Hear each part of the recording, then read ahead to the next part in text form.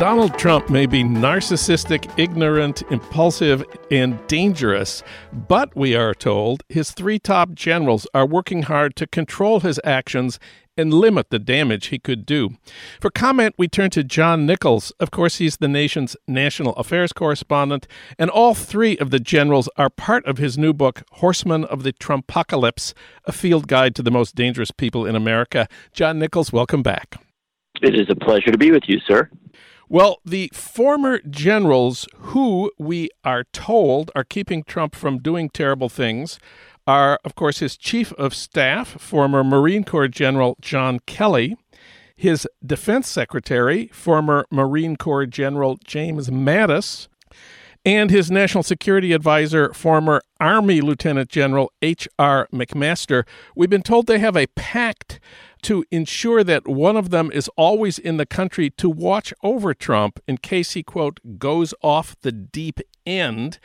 And we've been told they've been doing good things, especially on foreign policy. They prevented Trump from scrapping the Iran nuclear deal. And most important, they don't want a nuclear war with North Korea. Your book, Horsemen of the Trumpocalypse, has chapters on each of them.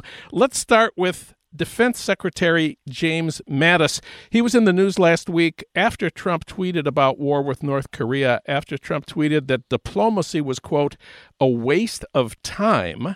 Mattis said the American effort in North Korea is, quote, diplomatically led. And after Trump tweeted that, quote, only one thing will work, scaring everybody, Mattis said that the United States is focusing on an economic, sanction-buttressed effort to try to turn North Korea off this path. Tell us about Defense Secretary James Mattis. Well, Mattis is a fascinating figure. I mean, he is kind of one of these folks who people in the media love. They love the idea of a warrior intellectual, a guy who travels to the battlefield with a backpack full of books and brings great intellect and nuance to the process. And there is some truth to the fact that he reads widely and can discourse relatively widely, but don't lose sight of the reason that Trump hired him, and it wasn't because of that. It was because of a nickname, Mad Dog. And he didn't get the nickname Mad Dog for drawing up nuanced reading lists. No, the fact of the matter is, this is a guy who is a major militarist. He is a very, very big enthusiast for going into military endeavors with a fully stocked arsenal and being incredibly aggressive in pursuing those endeavors. Now, the fact that he brings a little bit of caution to proposal to literally create a nuclear war on the Korean Peninsula, which would immediately destabilize China, Japan, and every place else, and probably, very possibly bring the planet to the brink of destruction. I guess that's good. I'm certainly, glad that he's there, but I'm not sure that makes him the perfect player in this circumstance. And one of the things that I think is important to understand is that while Mattis can come off as more reasonable in some of his statements and may, in fact, I think it's fair to say, is probably urging the president to dial some things down, he is also presiding over a massive transfer of power in the federal government and in particularly our foreign policy sector. He does talk about a diplomacy-led initiative on the Korean Peninsula, but what he doesn't say is that increasingly that diplomacy is led by him, i.e., that he is talking to other military people and other government folks around the world, people that he has come to know over many, many years, and that Rex Tillerson is strikingly marginalized in all this. The State Department is a mess at this point. It hasn't filled key positions. Whole sectors of the State Department are weak to the point of dysfunctional at this point. There's a lot of chaos there. And Tillerson has accepted a dialing down of the State Department budget, a diminishing of its role and its responsibility. And so Mattis has an immense amount of power, more power probably than anybody at the Pentagon, maybe in its history. And that can make some people feel comfortable because at this point he is not using that power to say, yeah, let's go immediately to war. But I would be very, very cautious about, putting an immense amount of stock in the notion that this guy is always going to be the backstop or always going to be the person saying no. I think there's very little evidence of that. The most powerful and best known of Trump's generals is his chief of staff, the former Marine Corps General John Kelly. We're told he's responsible for the firing of some of the most dangerous people in the Trump White House, starting with Steve Bannon and his associate Sebastian Gorka. We're told that General Kelly limits Trump's access to online right-wing news like Breitbart and controls who gets to see him. And a couple of days ago, after Trump tweeted about cutting off hurricane disaster relief for Puerto Rico, General Kelly said, quote, "Our country will stand with those American citizens in Puerto Rico until the job is done," close quote. That's, of course, the opposite of what Trump said. What's your assessment of Trump's chief of staff, John Kelly? Well, I dare say I'm not in the camp that says John Kelly has really made everything great out at the White House. If you look at the period since John Kelly came into position of power there, where he was supposedly the definitional figure, what have we had happen during that period? Charlottesville, the chaotic and deeply troubling, I would say, disqualifying presidential response to, one of the major sort of meltdowns on issues of race and fascism and Nazism in recent American history. Kelly was in charge there, and where was the order? Where was the functionality there? Look at this mess with North Korea. Kelly's been in charge. I haven't seen the president stabilize or become a more functional player in this regard. Look at the total unmitigated chaos as regards Trump's agenda with Congress. I mean, despite his ridiculous recent press conference with Mitch McConnell, I mean, things are strikingly out of control. Look at the president's speech to the United Nations. Kelly was in charge, but who wrote that speech, or who at least drafted key parts of it? Stephen Miller, an acolyte of Steve Bannon. And with all due respect, I don't think Bannon was fired. I think Bannon is a strategist who chose to step out of an inside position and move to an outside position from which to continue the exact same mission.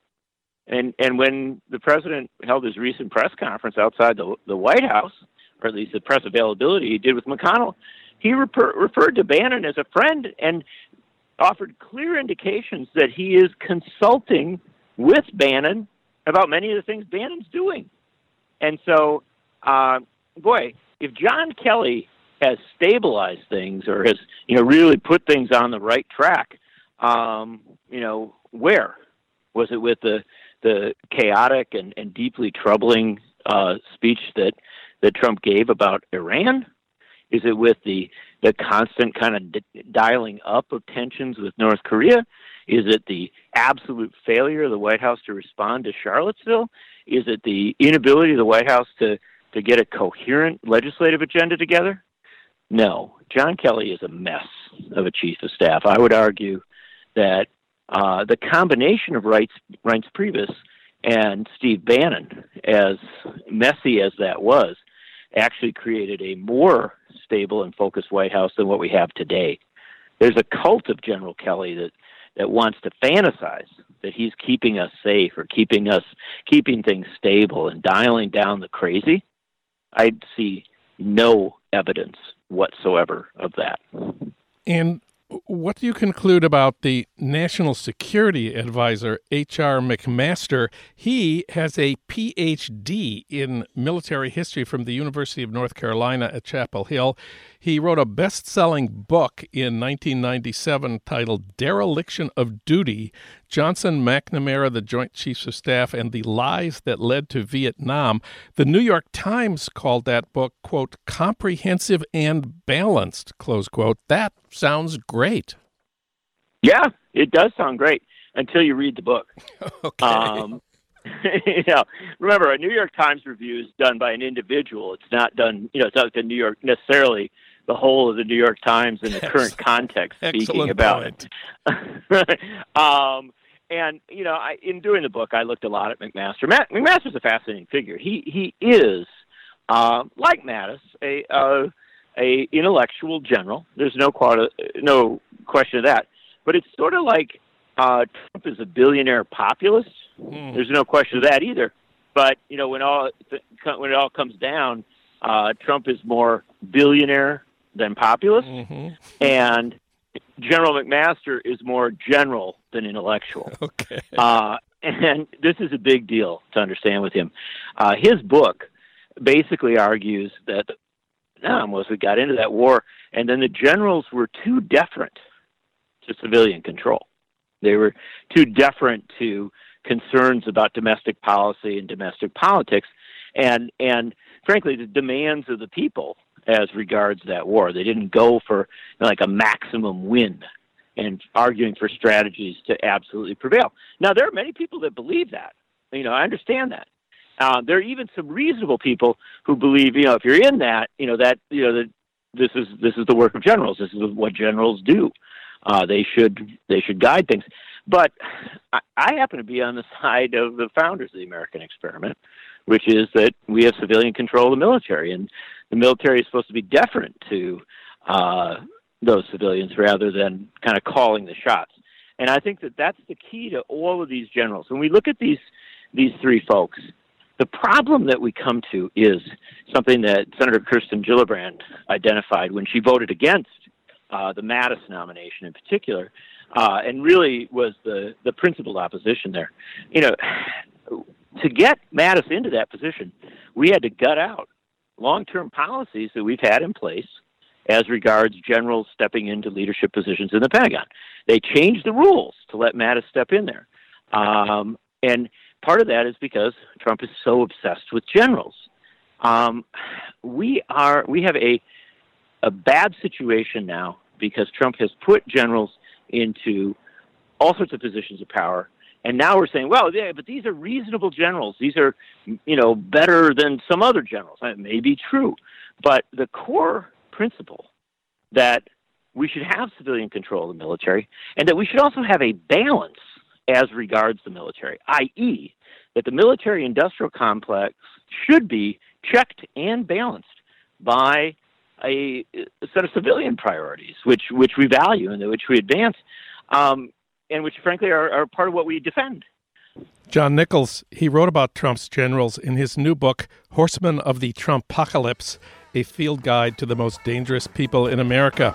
John, thanks so much for talking with us today. It's a great pleasure to have this conversation.